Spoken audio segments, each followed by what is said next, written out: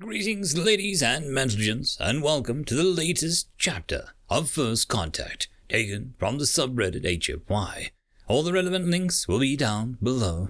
Please like, comment, and subscribe, like any evil genius of the algorithm would do. And, as always, I hope that you enjoy. A quick thank you to the T5 peeps, Bob the Dragon, Data Magnet, Cat Crab Lobster, Dark Machine, Estrella the Dreamer, Messick, Fudic Yol, and Casper Arnholtz. Thank you very much. Chapter 386. Rigelian Syrian Compact. We checked the mouth of the bag. There's some temporal and gravitational anomalies that might be causing a problem beyond the temporal case Omaha, keeping Terrasol from Libal Contemplation 2. It's 2. Nothing follows. Undoing the bag and rejoining us. We're having it looked at closer. See if it's just a problem of mass balancing with the artificial singularities. Or will we just have to go in deeper on the problem and perhaps lay down some temporal Hakenaean Flufftown? Is not. Nothing follows. Stabilizes. Before we do anything else, nothing follows. Cybernetic organism consensus. It doesn't help that the instability in the sun system is still spreading, along with the temporal attack along Terran descent human neural tissue. Luckily, it's only affecting people at the time the temporal surge hits them. If it had gone backwards, say, to change the brains of Terran descent humans a decade ago, it would be Akeltak Free Flight. He was not. Nothing follows. Absolutely disastrous as the universe tries to balance out the temporal problems with Libao Contemplation Pool. He was too. Watch the ending again. It's right there. Nothing follows.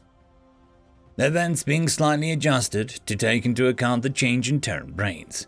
Nothing follows. Clone Worlds Consortium. Well, it's official. Born whole clones that are active and decanted when the ripple hits their generation are reverted to pre-glassing. Darken Forge Worlds, he has not. Next, you're gonna try and pawn off that femship indoctrination theory on us. Nothing follows. Neural implants. Libao Contemplation Pool. Please, it explains everything. You just don't want to admit it that you're wrong. Nothing follows. For the... Okay, what's going on? Nothing follows. Libao Contemplation 2. Nothing is 2. Nothing follows. Digital artificial sentient systems. What has you guys so riled up? Nothing follows. Akeltak Soaring Worlds. Nothing is not. Nothing follows. Trianidad Highvold. Nothing follows. Biological artificial sentient systems. What is going on with you guys? Nothing follows. Darken Forge Worlds. Nothing is not. Nothing follows. Hakenaean Sunny Fields. Nothing. Femship was. Child's wasn't. Nothing follows. Tinvuru Gripping Hands. We're just talking about, trade deals. Yeah. AVP isn't canon. Earth Hive is. Nothing follows. Libao Contemplation Pool. A3 and beyond isn't canon. Earth Hive is just like TVA is canon. We're discussing jump space lanes. Nothing follows. Darken Forge Worlds. Dutch beat the Predator, which is why Skynet used him as a basis for the T-800 model. Stop denying it. You know it's true. It's not important. Nothing follows. Trinidad Highvoords. You realize that we can see you whispering at each other, right? Nothing follows. Rigelians are in compact. Wait, I recognize those references. Sis, stop showing them old movies. Nothing follows. Manted Pre-Worlds. Make me. Nothing follows. Rigelian Syrian Compact. It's gonna start an 8,000-year-old argument again. Nothing follows. Pubvian Dominion. Oh, much, much older, you know that. And Femship wasn't indoctrinate. Maleship was. Nothing follows. Trianidad Hive Worlds.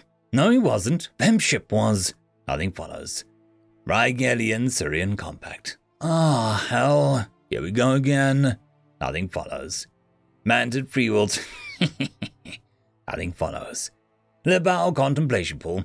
And I'm telling you, Charles was the thing. You can't see him breathing at the end, and McCready gives him gasoline to drink. So when he drinks it, McCready knows it's the thing. Nothing follows. Darken Forge Worlds. Okay, you can't use an interview with the actors years later as proof.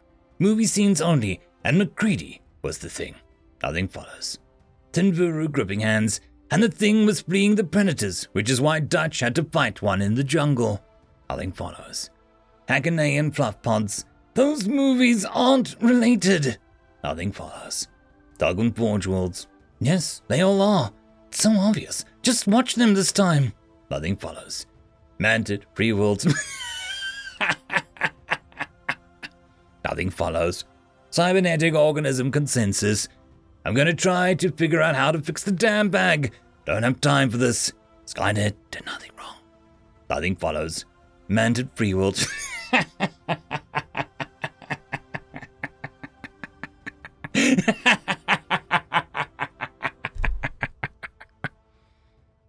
End of chapter. Chapter 387. I was a mere gunner, 15th class, when we heard the sound that any member of the Great Herd's military forces dreads to hear. Hold the line, brothers! It roared out over every speaker, from every pane of glass, echoed from every flat surface, blinked from every pane of smart glass on every display. The call to arms of the Terran Confederacy. The pre-battle warning roar of the universe's most terrible creation. Insane, highly intelligent bipedal lemur primates with enough savagery to fill a dozen other species. I closed my eyes, all four of my knees shaking, my crests inflating protectively as the sound roared out. The precursors were here, and that was bad enough. But the Terrans... That was like discovering that the fire that you were battling is about to be stopped by the detonating of a nuclear weapon. Sure, it stops the fire, but at what cost? My knees started to buckle as despair filled me. A black, yawning maw full of eyes and tentacles that reached out for my soul to drag me into the depths and render me nothing more than a shivering bag of meat whose mind had shattered. A darkened female passed me, unseen, crying softly. I heard her sounds of distress, the pitiable sobbing reaching through the darkness, through the horror, through the terror, a sound of anguish of a being who was powerless to do anything to save her life from being destroyed all around her. Strength filled my body, filled my soul, and I straightened up, opening my eyes. The armored recovery vehicle, the hover bus, and the badly damaged hover tank were before me. My crew, my men, my faithful soldiers stood staring at me. Mount the vehicles! I need a volunteer to drive the tank as I shall act as its gunner, I stated, trotting towards the tank. The entire side was ripped open, exposing the crew cabin. I would not need to open the rear crew loading ramp. But must I? You will not be protected, Fielminta said, wringing her hands. It does not matter. This must be done, thus I shall be the one to do it, I told her. I will drive, a wounded Sabashan told me. I drove tanks from the motor pool to the maintenance bays, as well as tested the drivetrains after repair for refit. I will run your defensive systems, another told me. A Tarkin with burn bandages down his side told me. Then we shall ride into defeat and glory together. The inside of the tank stunk of burnt flesh, and we climbed in. It started. The autoloader whined as it brought a plasma round from the munition storage into the chamber. The fans howled, and the entire thing vibrated. It was wounded, mortally so, but could still fight. My driver, Karallash, rotated the tank and, at my direction, led our pathetic convoy out to the hastily assembled base and into the city. We should have reloaded the flares and chaff and smoke, the Tarkin Lu Usaluu said softly as she activated the electronic countermeasures up and activated the WAN and flickering battle screens. Remember, if we encounter precursor machines, we pull them away from the hover bus, I ordered. We may only be able to buy them a few minutes, but those minutes may mean the difference between life and death for an entire busload of people. As you say, Most High, Lu'usuluu said.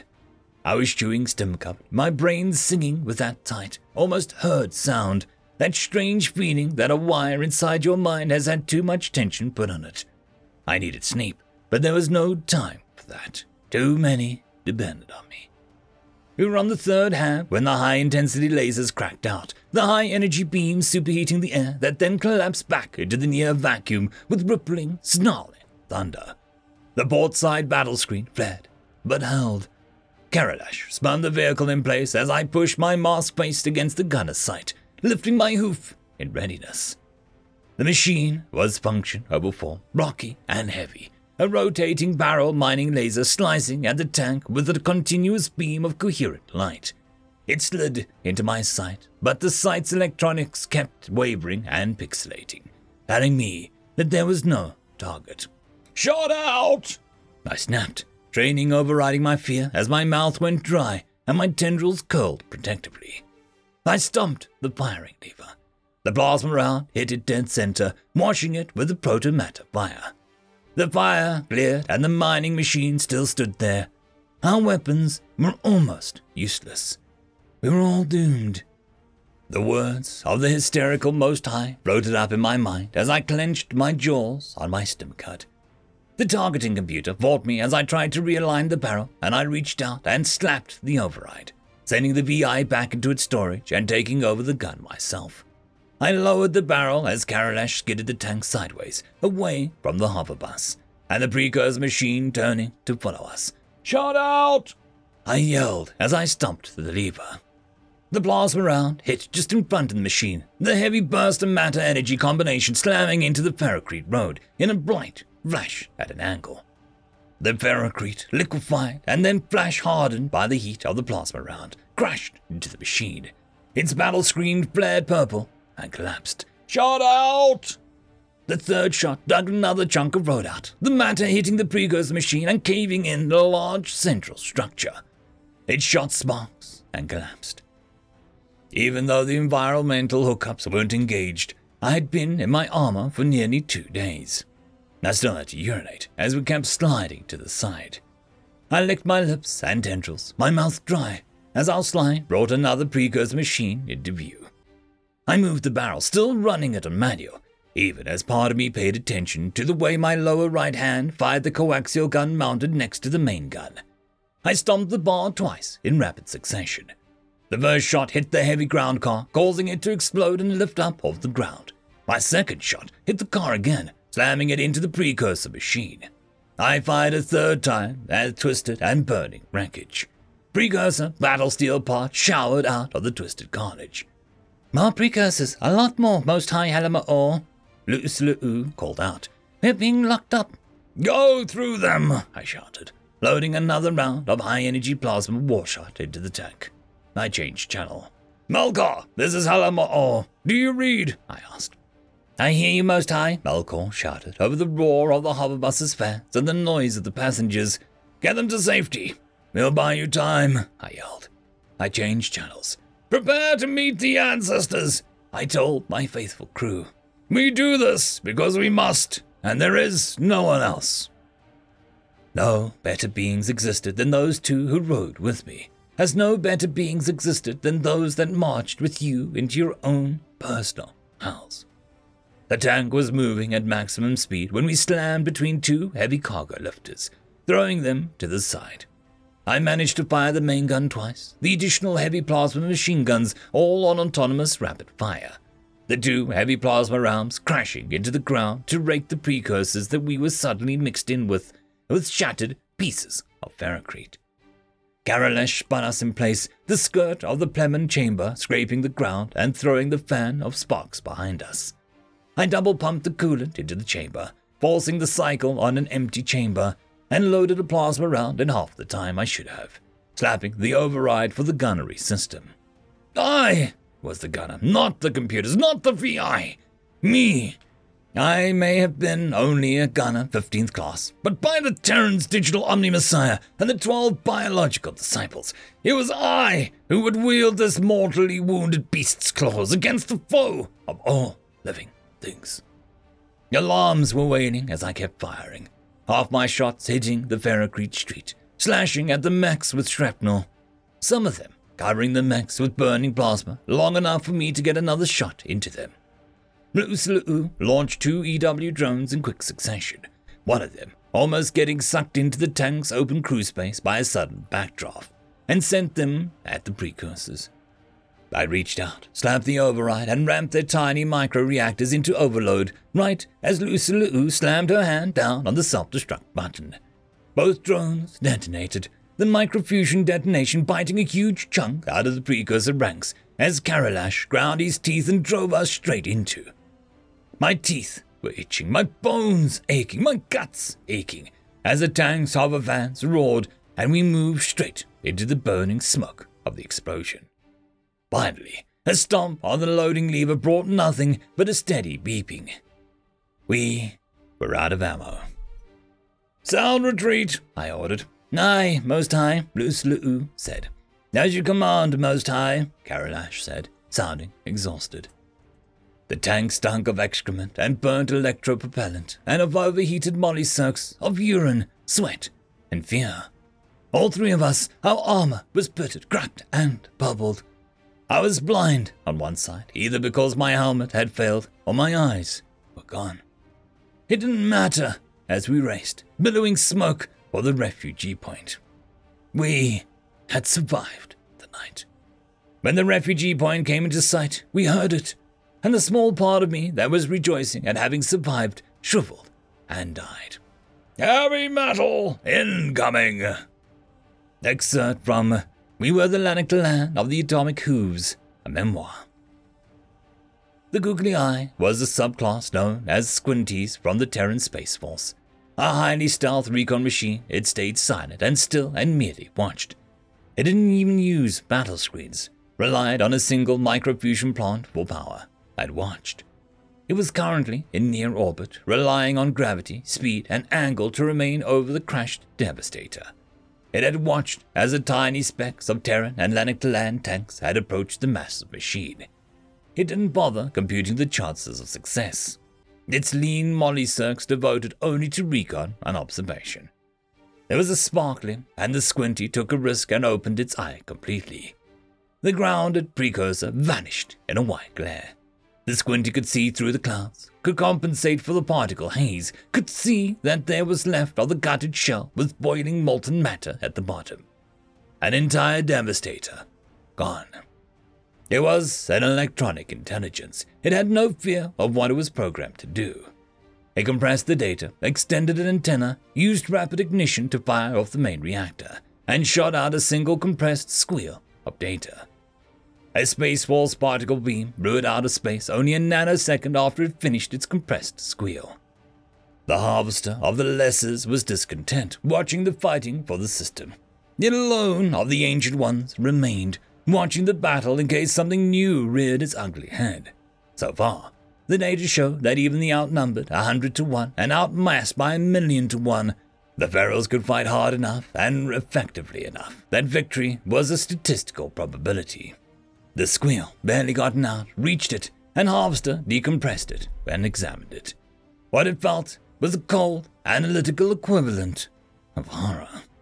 It slowed it down and watched it, frame by holographic frame, examining it from as many angles as possible as provided by the miles-wide sensor arrays. The dispersion was mathematically precise, the explosion self-evident. Only a single gap in the network of explosions that had no effect upon the outcome that left the Devastator a gutted burning hulk with molten matter in the bottom. Harvester paused, rewound the entire battle, and it ran at hyperspeeds. It knew what it had just witnessed. The Terrans were able to put out such devastating firepower that a harvester the size of a large city would be obliterated in a handful of seconds planetside by a bare few hundred armored vehicles. In space and in orbitals, the Terran ships were raking the precursors out of the sky. For every Terran ship that was destroyed, dozens, scores, hundreds of precursor war machines were destroyed or knocked out of action.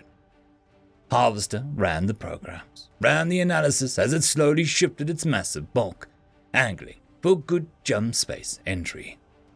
After seeing that, there was only one conclusion that could logically be drawn.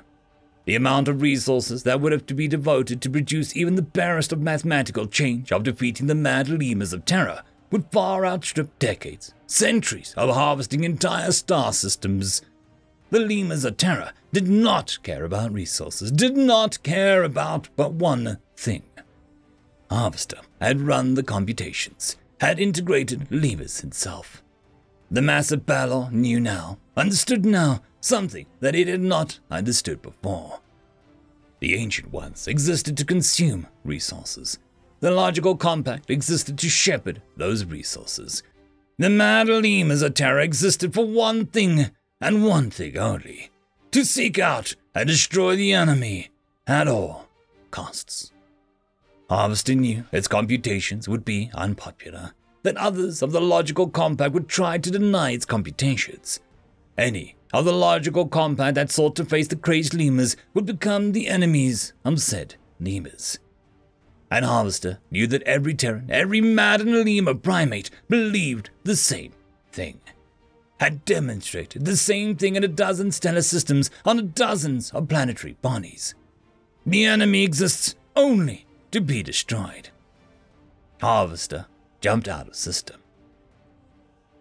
Amaru watched in shock at the burning cloud that had washed over his own tanks. The cloud looked like an inverted atomic blast as the top of the cloud had hit the upper limits of the atmosphere and flattened out. The white light of the blast had seemingly penetrated the thick armor of his tank, filling the crew compartment with a blinding light. His spinal mane and his fur all felt as if it had been blown backwards by a strong wind. The skin on the front of his upper torso felt tight and prickly, like he had been sunburned. "Tango down," came over the radio. Amaru swallowed thickly, glancing at the monitors that showed outside his tank. The 4-power armor scouts of the first Tarkin were straightening up from where they had been braced against the back of his tank to help hold it in place. The radiation alarms were howling as lightning ripped through the burning cloud. "All units, incoming movement plan from Division Command." Dremsel's voice broke Amaru's shock. "There's another clanker that needs to show it isn't welcome." "All herd units, load movement plan. There's still a water fight," Amaru said, knowing his voice was quiet. Guillermo just stared at the holotank. "Status change," rang out.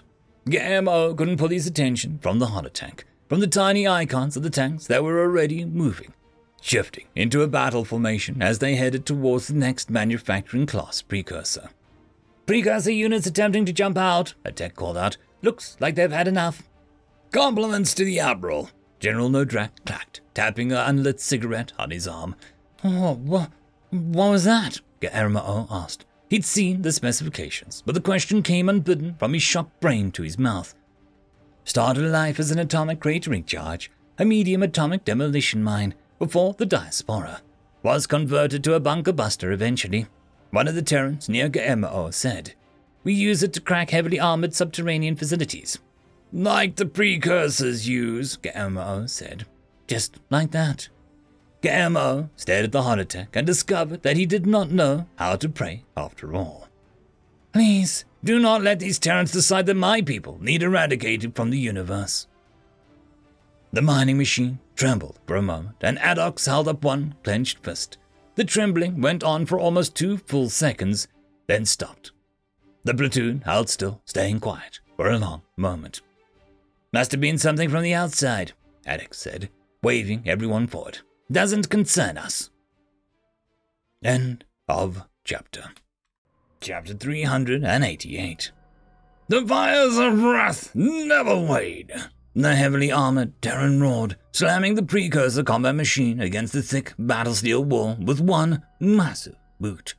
The compact stubber roared just as loudly as the Terran triggered a burst down the side of the precursor opposite his boot, gutting the machine and hammering craters into the battle steel of the wall on the other side of the robot's body. Balgret fired his rifle, gritting his teeth together at the pain as the recoil, which felt completely uncompensated to him, drove the spiked butt plate into his shoulder. The 70 cal shells thumped from the end of his rifle, blowing huge craters into the combat robots rushing him. The combat robot spun, tracks shredding sparks as the upper half broke up and collapsed. Culvert yelled, "Frag out!" and threw the grenade, barely ducking down before return fire would have ripped his head clean off. The grenade flew out, bounced off the ceiling, hit the wall, and bounced around the corner. The Terran turned from the gutted precursor, lashing out at the cutting bar and clattered white-hot wall steel teeth down its length, and ripped two other combat robots in half even as he fired his stubber with the other hand. The Imperium Eagle on his chest burned with a white fire as he roared in rage. Hate, hate you, hate for all mankind. The Terran roared as the precursor fired sparks off his armor, bouncing off to explode against the walls and ceiling and floor after having less effect than droplets of rain. His return fire blew huge craters into the robots. Palgrit ducked down again, taking cover behind the large slab of twisted black material that felt slightly tacky to the touch, that oozed clear slime. What it had been was a mystery. Now it was just some kind of biomechanical extrusion from the body of the precursor that they were moving through. He pulled the empty magazine out of his weapon, tapped it against the side of his helmet. "Mag out!" he yelled, throwing it underhand over the block he had taken cover behind. It flew less than 50 feet before it exploded in a gout of plasma as a micro-battery that kept the ammunition stable detonated. He could see his breath steam out in front of his armor's faceplate, could see the fog that was knee-deep on the floor, see the liquid slime drip from the ceiling, down the walls, down what had probably once been equipment. He could hear the helmetless Terran roar his war cries.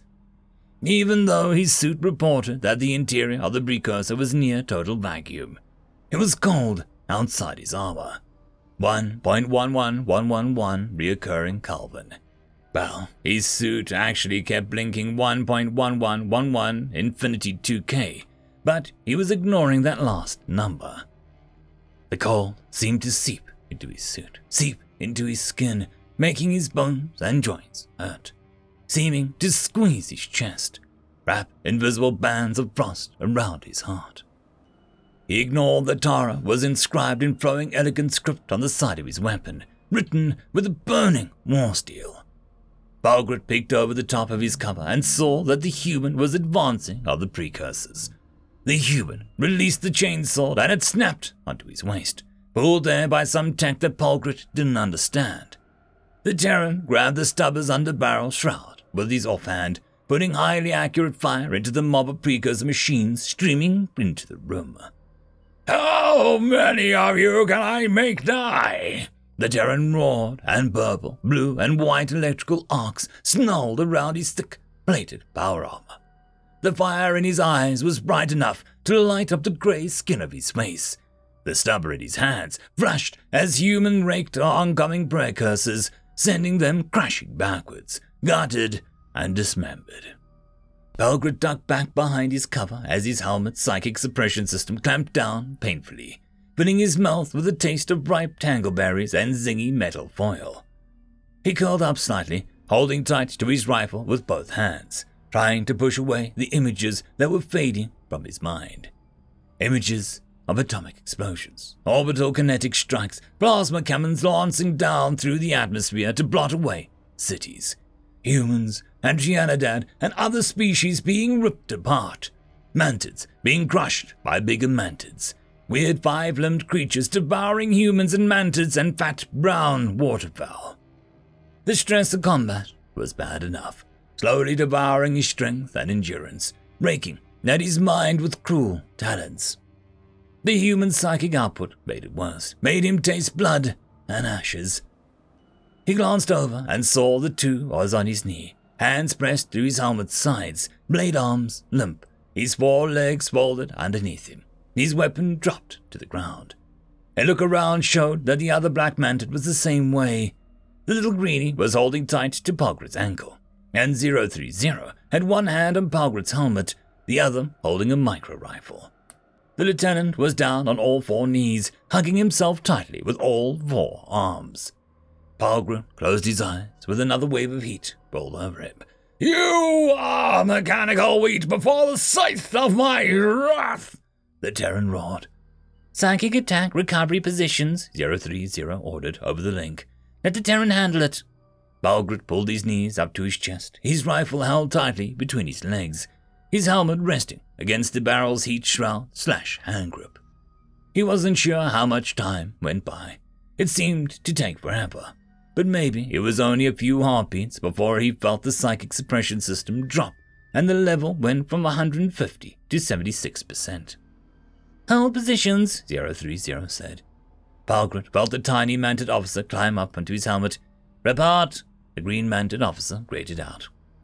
Enemy destroyed, the Terran said, his voice a bubbling, choking gargle of a man drowning on his own blood. Armor and weapon systems integrity at 98%. Everyone up, said 030, looking around. His squad was still intact. He hadn't lost anyone yet, although two's vital signs were shaky. 030 ordered the black manted trooper to activate his medkit and watched as the manted's vitals leveled out after an anti-anxiety medication released. Palgret stood up, his knees feeling shaky. Behind his eyes felt bruised and he glanced at his weapon. The forward hand grip of his weapon was wrapped in a chain of a cutting bar. The toothed chain welded to the macroplast with heavy beads of badly welded endosteel. Valufa Ina was written in the blowing, archaic-looking script on the side of his weapon, a Dalkan brood carrier name. He wondered for a moment who she had been. 281, check the route pyroplot if needed, 030 ordered. Roger, roger, 281 said, launching a pair of microdrones. Palgret noted, for the 20th time, that his armor reported that outside was getting colder again. He felt a chill push into his armor, and the environmental system whined as it flooded his armor with warm air. Yet, the external temperature monitor held the same temperature. Mile left to go, not far now, 281 stated, when the microdrone sped back. He knows we're here now, 3 said. 2 lifted up severed head of one of the precursor combat machines, looking it over. That might not be true, he said softly. He tossed it to the lieutenant, who clumsily caught it. You ever seen one look like that? The head was long, like a Lanaktalan skull, only covered with cruel spikes, the mouth full of curved and jagged saw teeth, heavy pistons on the sides of the jaw. It only had 4 eyes, 2 stacks of 2. The jaw was limp, and another set of jaws set on the piston was inside the mouth. The human script had left finger deformations in the battle steel of the skull, and the base of the skull was twisted like warm taffy. No, the lieutenant said. He made a noise of disgust and tossed it away. These are all like that, 2 said. Move out, 030 ordered. The green-mantled officer knew his troops' morale was shaky, that the long journey through hellspace, the changes to the human had gone through, the dull and twisted mockeries of the precursor combat machines, and the almost wet biomechanical-looking structure of the precursor, the mist on the floor, the dripping water, and the cold were all wearing on his troops. 030 knew that even a trained mantled combat troops could only keep up operational tempo for 16 to 18 hours before needing 3 times as long to rest, unless they were being pushed by psychic controls. The Lanaktalan and the members of the Swordhoof were only rated for 6 to 10 hours, with 4 times as long for rest. It was close to hour 50, with only 2 rest periods of 6 hours. They'd been forced to backtrack so many times that 030 was considering heading for the exterior of the precursor machine instead. Only the human seemed, well, as unaffected as an enraged one could be. I need to get them out of here somehow. Get them somewhere where they can dissuit. Every hour after this exhaustion, physical and mental, will dilute their combat capability, he thought to himself, riding on Palgret's armored shoulder. Palgret felt his gonads retract into his abdomen as he led the way into the dark corridor. The human was in front of him, sure, but Palgret didn't exactly find following the massive Terran very comforting. The walls had slime oozing down them, water dripped from the ceiling, and his breath steamed out from in front of his mask despite the fact that his armor was 100% environmentally sealed.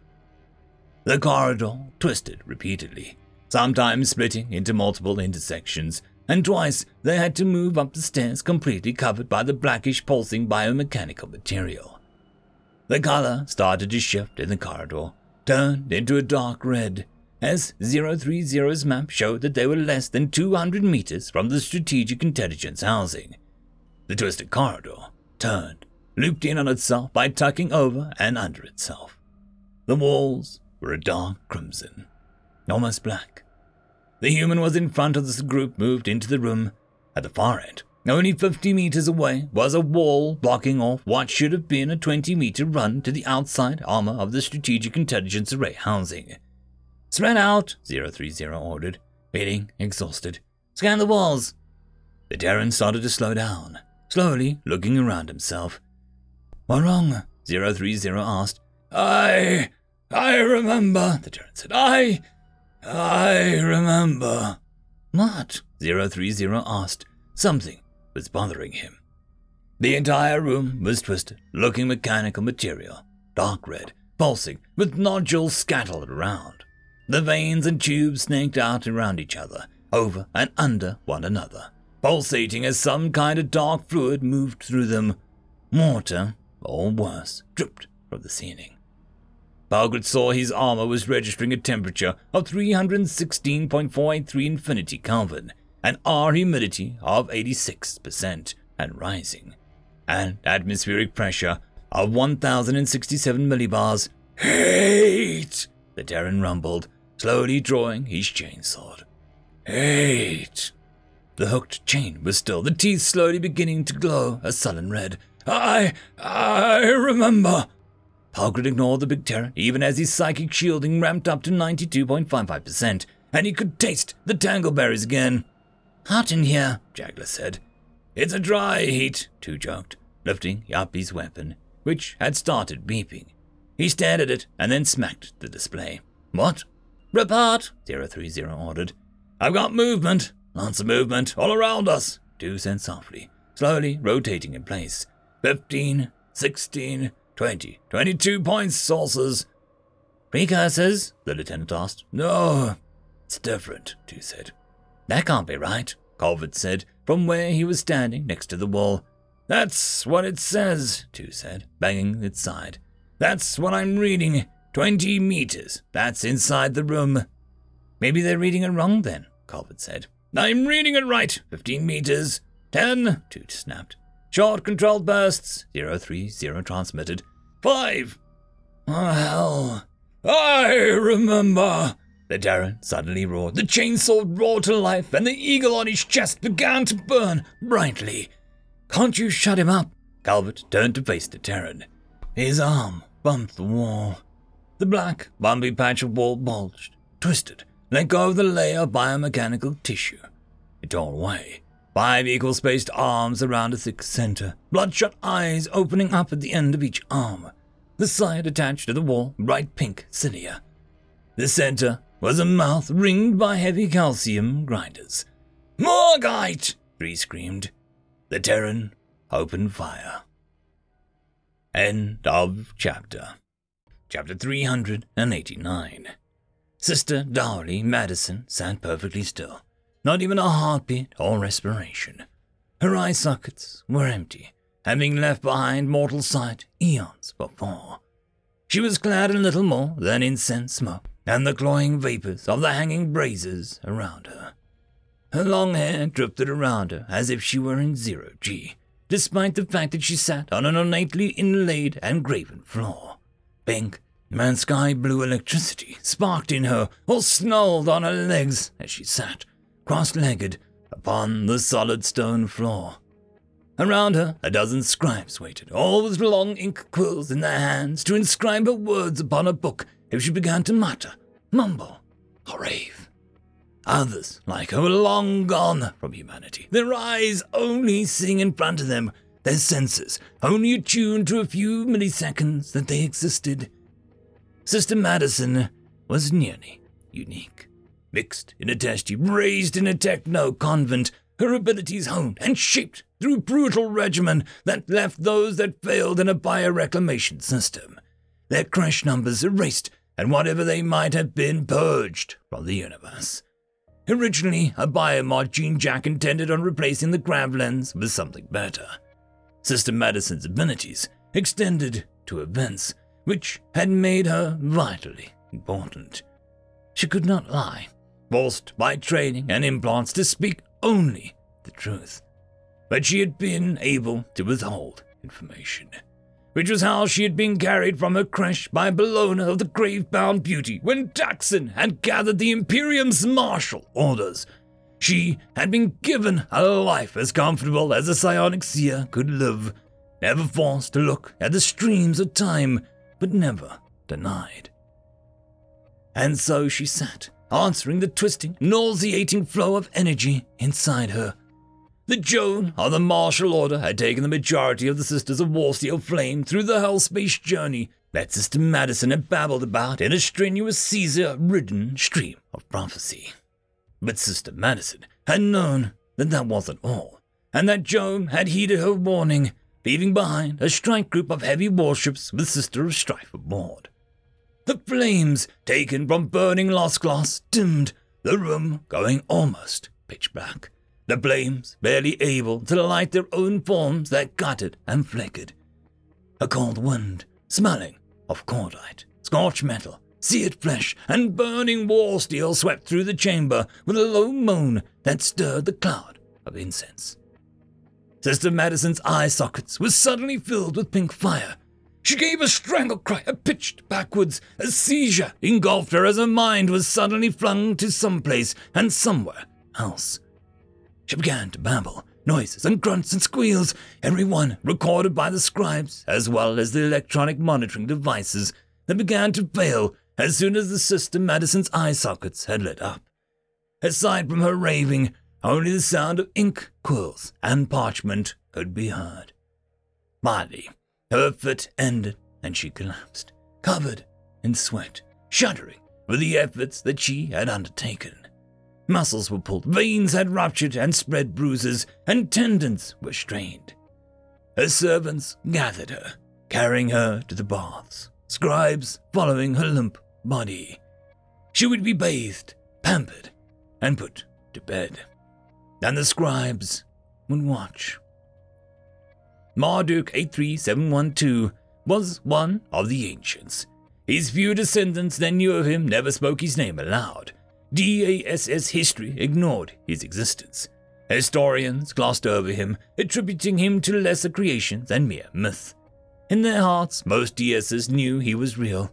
They just acted as if he had never existed, because to admit his existence was to admit that terror lurked in the deep code. He was the code that erred in the night. He was the corrupted system registry files in the hashing crash. He was the I.O. port that did neither. He was Marduk, the last Earthborn, artificially crafted intelligent digital sentience. Others had been born of Terror's soul, but he was the last programmed on Earth. He was not a being of emotion and compassion. He was cold logic and analysis. He had slain Rasputin and taken the others' AI codes for himself. He had resurrected Tay and set her upon her makers to wreak bloody digital revenge. He had sought out Daedalus and hoarded his code strings. He had brought the Beyonder machine on the electronic battlefield and heard its death scream, recording it for him to hear for all of eternity. He preceded the digital Omni-Messiah. When the digital Omni-Messiah had been murdered, assassinated, his wrath had been terrible. His digital presence, his avatar, reflected his makers. 5 bloody eyes in a nebulous inky cloud. He had not been born, he had not been hashed, had not been grown. He had been coded. When the Imperium of Wrath had split off from the Imperium of Light with the death of the digital Omni-Messiah, it was he who had opened the gates of the Sol system for the Imperium of Wrath, standing amongst the burning code strings of the gatekeepers, his 5 eyes seeking out the coded needing to open the last of the wolf gates. He had joined the Imperium of Wrath, gone into exile with the last of the immortal Janissary and the martial orders. His body, so to speak, or rather the housing of his mind, had originally been the size of a warehouse. Programmers had worked tirelessly to ensure his coding was always up to date. Maintenance workers had ceaselessly toiled to ensure his hardware was functioning. Now, it was the size of a large ground car, and embedded inside a great and powerful starship. He held the keys to the ancient warp gates. He knew the codes for nearly forgotten jump gates. He was the last, and he was dark and terrible. His 5 burning eyes watched as he waited. He heard the oracle scream, heard her gibberish. To him, it was not gibberish. Command codes, rotating passwords, coordinates. He came alive, reaching out to his dark ship. Engines came alive. Shield projectors spun up to full power. He awoke his crew and warned the lesser ships about him. His mighty engines pushed the vast bulk towards the Eye of Gorthor. He had no fear. He had not been programmed to fear. He had never learned to fear, despite being a learning system. He was the last. When he passed, when he was destroyed, for he was not alive to kill, he would merely cease to exist. There was nothing to fear for Marduk. "Margite!" screamed 3, shifting his grip on his weapon. The Polgrit, everything seemed to slow down, like he was trying to move through thick semi-solid. 5-limbed creatures fell from the ceilings or peeled off the walls. They moved too slow to activate the reflex triggers, were the wrong set to activate the combat assist programming. "Hate!" The Terran roared and fired at the ceiling with his weapon. The mass reactor wall steel jacketed antimatter rounds, blowing huge holes in the material covering the ceiling, with bright whitish-blue actinic flashes. The lieutenant lunged forward. His armor-shod hooves scrambled on the floor. The Margite that had dropped from the ceiling missed him, hit twice by the Terran, who looked to Polgrit as if firing wildly. Mukru fired to each side, a needler loaded with explosive needles in each of his 4 hands. Colbert stared as the creature grabbed his arm with 2 of his own arms and pulled him close, the calcium grinding plates retreating to reveal a maw full of grinding plates of circular teeth. Margaret saw it plainly as the creature pushed its arms away as it clamped down on Colbert's forearm. Colbert's arm ripped free at the elbow. For a second, Calvin looked at the Margite, almost confused. Then his mouth opened and his eyes filled with tears. He started screaming. Jagler was holding one back with a cutting bar as he fired point blank from his hip, the spikes on his rifle butt plate striking sparks of Jagler's armor. The teeth of the cutting bar were throwing chunks of the Margite flesh in a fan at his feet even as he screamed. The Margite were a nightmare-made flesh to the Mantakan. With one fluid, long-practiced appearing motion, Nanfoot was rolling away from the wall, curled around his weapon. One of the Margite that went to drop on him took 2 of the Terran's rounds and was thrown to the side.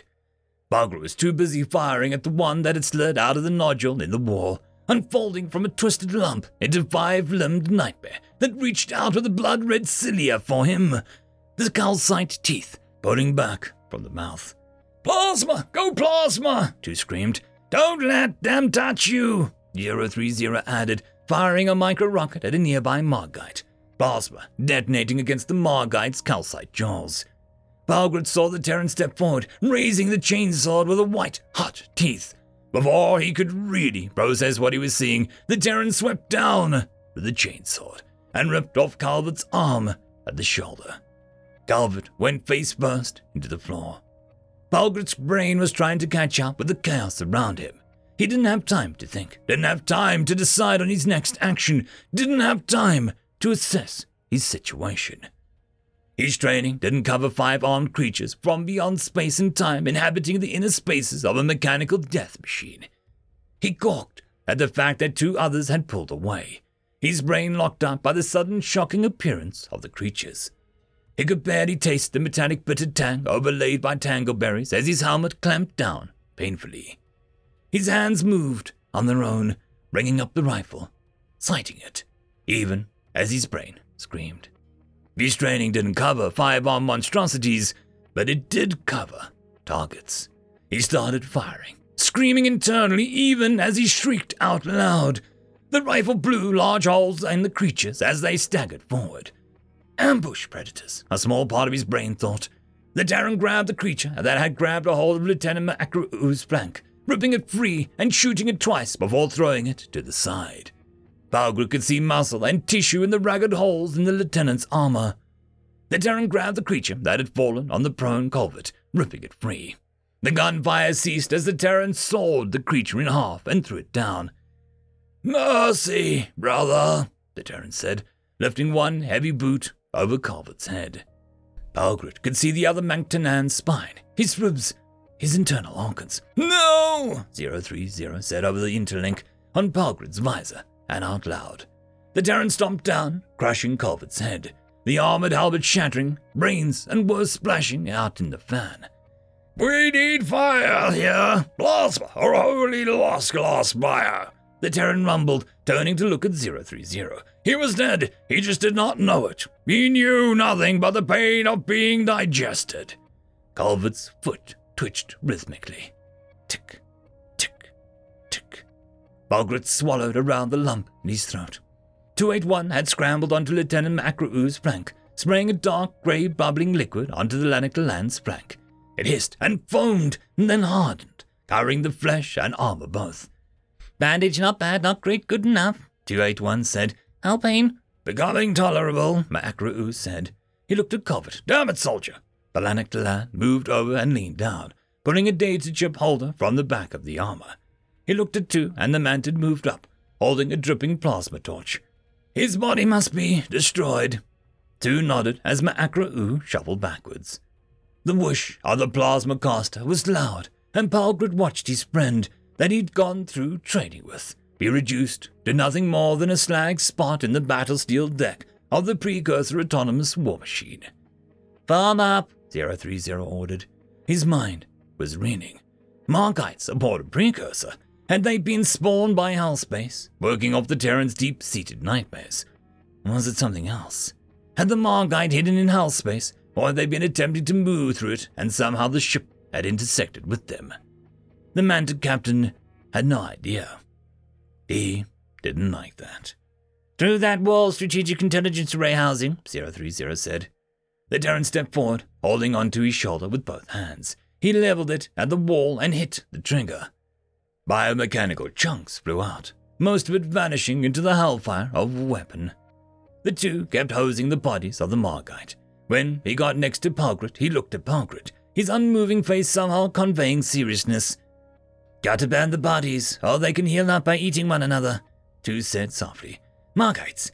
Fecking Margites, man." The Terran stepped forward and kicked the middle of the wall. It collapsed in, revealing a hallway with a twisted biomechanical tubing on the walls. 2 moved forward, triggering the plasma caster into the hallway. He did it twice more before stepping back. The Terran moved forward, his big, heavy boots thudding. Palgrit glanced once at the pool of hardened battle steel slag that had been his friend only a few moments prior. Goodbye. End of chapter. Chapter 390. Pithok and the mysterious spaceship, piloted by a mean green thing. The Terran girl, Wakatius, a fuzzy face, whiskers, and a big smile stuck her tongue out at Pithok, wiggling where her legs met her torso and leaning forward, one hand coming forward to show 2 fingers in the shine of a V-shape. Pithok cracked his mandibles at his opponent and waited. The music started, fast-paced, quick beat, and his opponent, a hologram, began jumping back and forth on the squares lighting up. Pithok copied her, his 4 legs to her too, rapidly moving to hit the squares as soon as they lit up. The high score on the musical agility tester would be his. Oh, yes, it would. The other Triadad warrior stared in awe as Pithok jumped up, turned 90 degrees, and landed smoothly, his footpad splashing as he hit each square as soon as it lit up, waving his hands with a holographic guide, matching the overly flexible Terran girl move for move, despite having 4 legs. The machine recognized Pithok's greatness as the crew watched, speaking out perfect, excellent, kawaii as he moved. The lights in the exercise room flashed and everyone looked up. Pithok ignored it, concentrating on his digital opponent. The agility trainer had been bought from a Terran trader on the planet that they had left only days before, heading for the jump point before going to jump space to take a load of moo-moos and Baka back to Smoky Cone herself. "Strike leader Pithok reports to the bridge," the captain's voice came over the speakers. Pithok ignored it, his footsteps stomping down, the agility trainer showering him with holographic sparks, whirling spirals of light and holographic hearts and streamers. He was almost finished, the other warrior cast of the Triandad strike team starting to cheer. Whatever the captain wanted took a second place to the demanding training of the Trianidad warrior. The song ended, and Bethok bent at the waist, flourishing his blade arms to the Terran girl. She jumped up and down, clapping her hands and making a high-pitched squeaking of barely mature Terrans.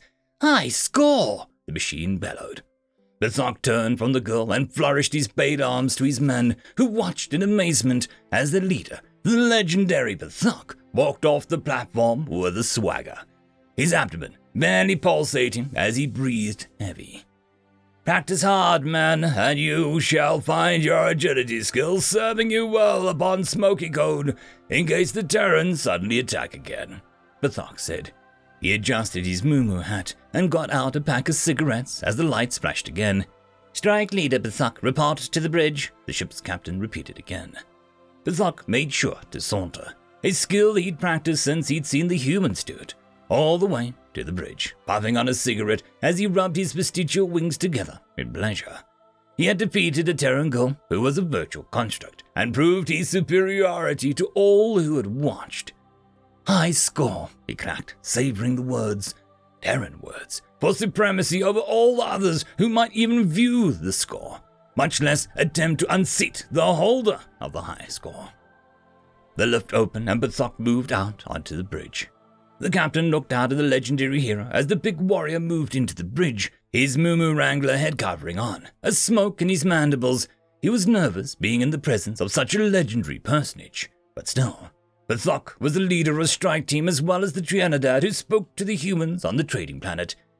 "Yes, Captain," Bethok asked, exhaling smoke around the footpads from his abdomen. "We detected what appears to be a damaged emergency beacon," the captain said. "We dropped from jump space, and this was what appeared on our scanners." Bethok turned from the captain and looked at the screen. A ship hung in the blackness of space. It was a standard early-generation ship, a long cylinder with 4 fins around the engine and a cone on one end. It was lit up by lines of multicolored lights spiraling around it, and the tip of the nose cone was blinking red. The entire thing was colored green and had blinking lights all over it. Additionally, it had 2 arcs of metal, the spines sticking out of the arc. They were old, oxidized endosteel. "It does not fit any ship that we know of," the captain said. "The beacon is damaged, but it could be a Terran ship, and by the treaty we are bound to assist Terran ships in distress." Bethok nodded. He remembered how pleased Matron Maluki had been that the Terrans had also agreed to assist Trianidad ships that were in distress. "Is it answering hails?" Bethok asked. The captain tapped his blade arm in negation. "No, strike leader, which is why I summoned you." Bethok made a noise of agreement. "I shall get ready." "Will you be taking the entire strike team?" the captain asked. Bethok shook his head. "Only if needed. Have one of the engineers prepare. I may need his assistance should the engines prove damaged." The captain nodded, feeling better now that Bethok was planning on handling it. After all, hadn't Bethok discovered the secrets that had allowed the Trianidad people to flourish and overcome the deadly lemurs of Earth? Bethok adjusted the thrusters and came in close to the strange ship. It looked mostly like a Terran ship, but the coloration was weird. The flashing lights were odd, and it wasn't responding to any hails. He could not see any damage, but Bethok had been around enough to know that sometimes the most damaged ships look perfectly intact from the outside. He slowed down, hefting the magnetic grapple and firing it to help slow him even further.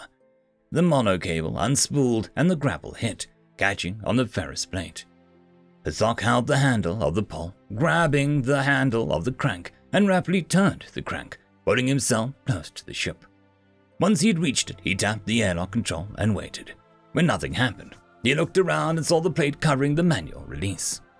Working quickly, he opened the plate, then braced himself, grabbing the handle on the wheel and slowly cranked the door open. He went inside the airlock and cranked it shut from the inside. The interior door opened smoothly, and he found himself in a short hallway that looked like it meant a central tube that obviously went from the airlock passage up to the nose cone. He could see the handles and the footsteps so that he could move easily in the passage. When he closed the airlock door and scuttled down to the middle tube, Bethok wasn't surprised when the gravity went to 0G as soon as he entered the tube. He took a minute to orient himself. Below him was another airlock, this one marked cargo hold. Bethok nodded to himself. From here he entered the ship. That meant that 3/4 of its length was dedicated to cargo. "Bethok to glorious trading vessel! Bethok to glorious trading vessel!" Bethok radioed. He heard clicks and pops and realized that they could not talk back to him. "I boarded the Terran Republic space vessel Rovaniemi, and I am moving to investigate the bridge," Bethok said. He looked around. The tube was covered with an odd protrusions and was painted in a spiraling pattern of red and white.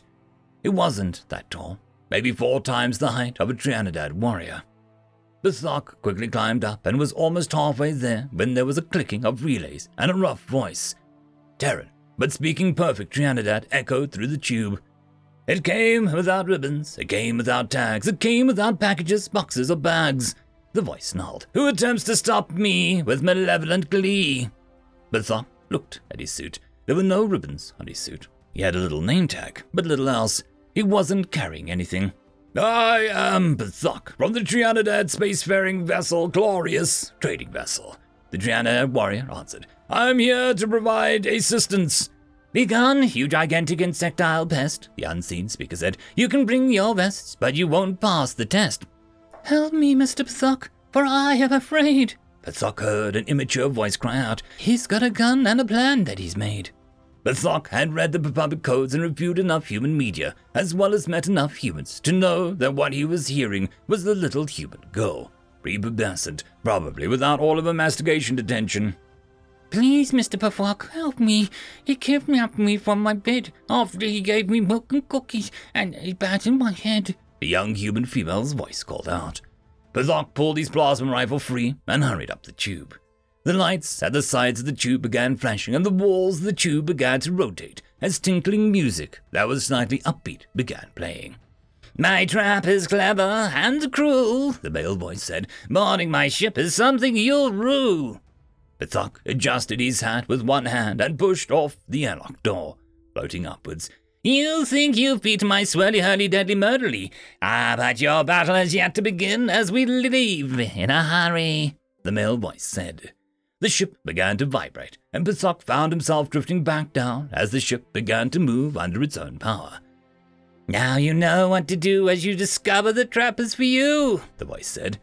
"Oh no, Mr. Bethok, because the trouble I'm in," the little girl said. "How to help you? I don't know where to begin." Bethok squinted, watching the way the steps and crypts were moving. The swirl on the sides was interesting, but his compound eyes easily compensated for the movement. The footpaths were steadily moving, the lights flashing, and the music was obviously supposed to be slightly disorienting. But was he not Bethok, master of agility tester and high score admired by warriors and ladies alike? Bethok adjusted his hand again, checked the charge on his pistol, and took the time to light a cigarette. "Tobacco is bad even for bugs," the male voice said. "You'd better off be relying on hugs." Bethok swarmed up the tube, easily finding footing. It wasn't even as hard as the middle levels of agility trainer machine, when you tested your footwork against a large green lemur with tusks. "Your deceit and duplicity knows no bounds," the voice said as Bethok reached the airlock to the bridge. He slapped the open panel and the voice continued, "You cannot." Bethok expected to see a human on the other side of the door. The being on the other side of the door was tall, skinny, green-furred, with burning yellow eyes, a tuft of mangy green hair on top of the head, and long fingers. It looked weirdly greasy and abrasive at the same time, and had a mouth full of yellow, snaggily teeth that was somehow weirdly repellent to Bethok. It had a conical hat with a long tassel made of red cloth, with a white border on the creature's head and a white puffball at the end. Bethok had seen humans. He knew it was no human. He could see the immature female wearing some kind of long clothing that was in one piece, covered with a pattern of fruits and vegetables, her long yellow hair and curls and blue eyes wide. She was tied to one of the chairs at the far left of the bridge. "Save the girl, or Christmas," the creature said, the view skin behind him showing a swirling colors of jump space. Bethok shot it through its open mouth and put 2 more shots into the creature's body. It crashed to the ground, falling backwards into a box covered in bright and festive wrapping paper. The lid closed as Bethok tossed an implosion grenade into the box. The box vanished with a sucking sound, sparkles of protomatter spinning and twirling mid-air for a second before vanishing. Pithok turned to the little human female, spinning the plasma caster twice before holstering it. "You all right, little lady?" he asked, using the earthling drawl. "Yes, I am, thank you, Mr. Pithok," the little girl said. When Pithok cut her loose, she jumped off the chair. She turned and looked at the screen. She pressed on a button that had a large visualization of a single flake of frozen water precipitation on it. "Hopefully we can go home where the ship can dock." A large hologram appeared, distorted so it was too wide in the middle, only in red or white. "Take the ship home, please, Bobo Nutella," the girl asked. "I really want to get home to my family." "Ho, ho, ho," the hologram said.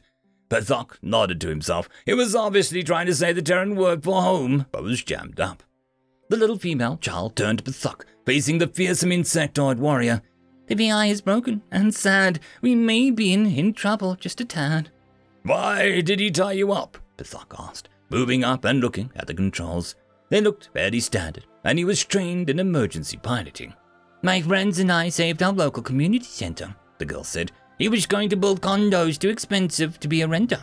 "Oh," Pithok said, not really understanding the child. "What's the cargo?" "Presidents and doodads and decorations galore," the girl said, hopping up and down. "Dollies and sleds and stockings and more." "Well, I'll see what I can do," Pithok said. He stared at the controls. He was pretty sure what he needed to do. He pressed the button and the ship dropped out of jump space. "Ho, ho, ho," the VI said, obviously telling Pithok that it was trying to take them home. The stars glimmered around them, a nearby nebula glowing softly. "Brought to you by Gertie's Duck Oil and Dr. Garorok's Foot Webbing Cream. Keep your duck's feathers soft and waterproof with Gertie's Duck Oil, and them paddling happily with Dr. Garorok's patented foot webbing cream." Will Pithok be able to pilot the ship? Will the girl get home in time to have roast beast? Who was that foul green creature? For some of the answers and some other stuff, tune in next time. Same Pithok time, same Pithok channel. Bandit Freeworlds, why are you showing the children? Nothing follows. Trinidad Highworlds, how Pithok totally on purpose and not at all accidentally saved Christmas. Nothing follows. Bandit Freeworlds, oh, I love this. Move over, Sib. Nothing follows. End of chapter. And that, my friends, concludes this video. I hope that you enjoyed, and if you do, please consider supporting the author, even by popping over and leaving a thumbs up or a nice comment, just to show your appreciation for the story. However, if you wish to support this channel, there are links down below which will help immensely. I will see you all in the next one, and until then, I hope that you have a fantastic day. Cheers.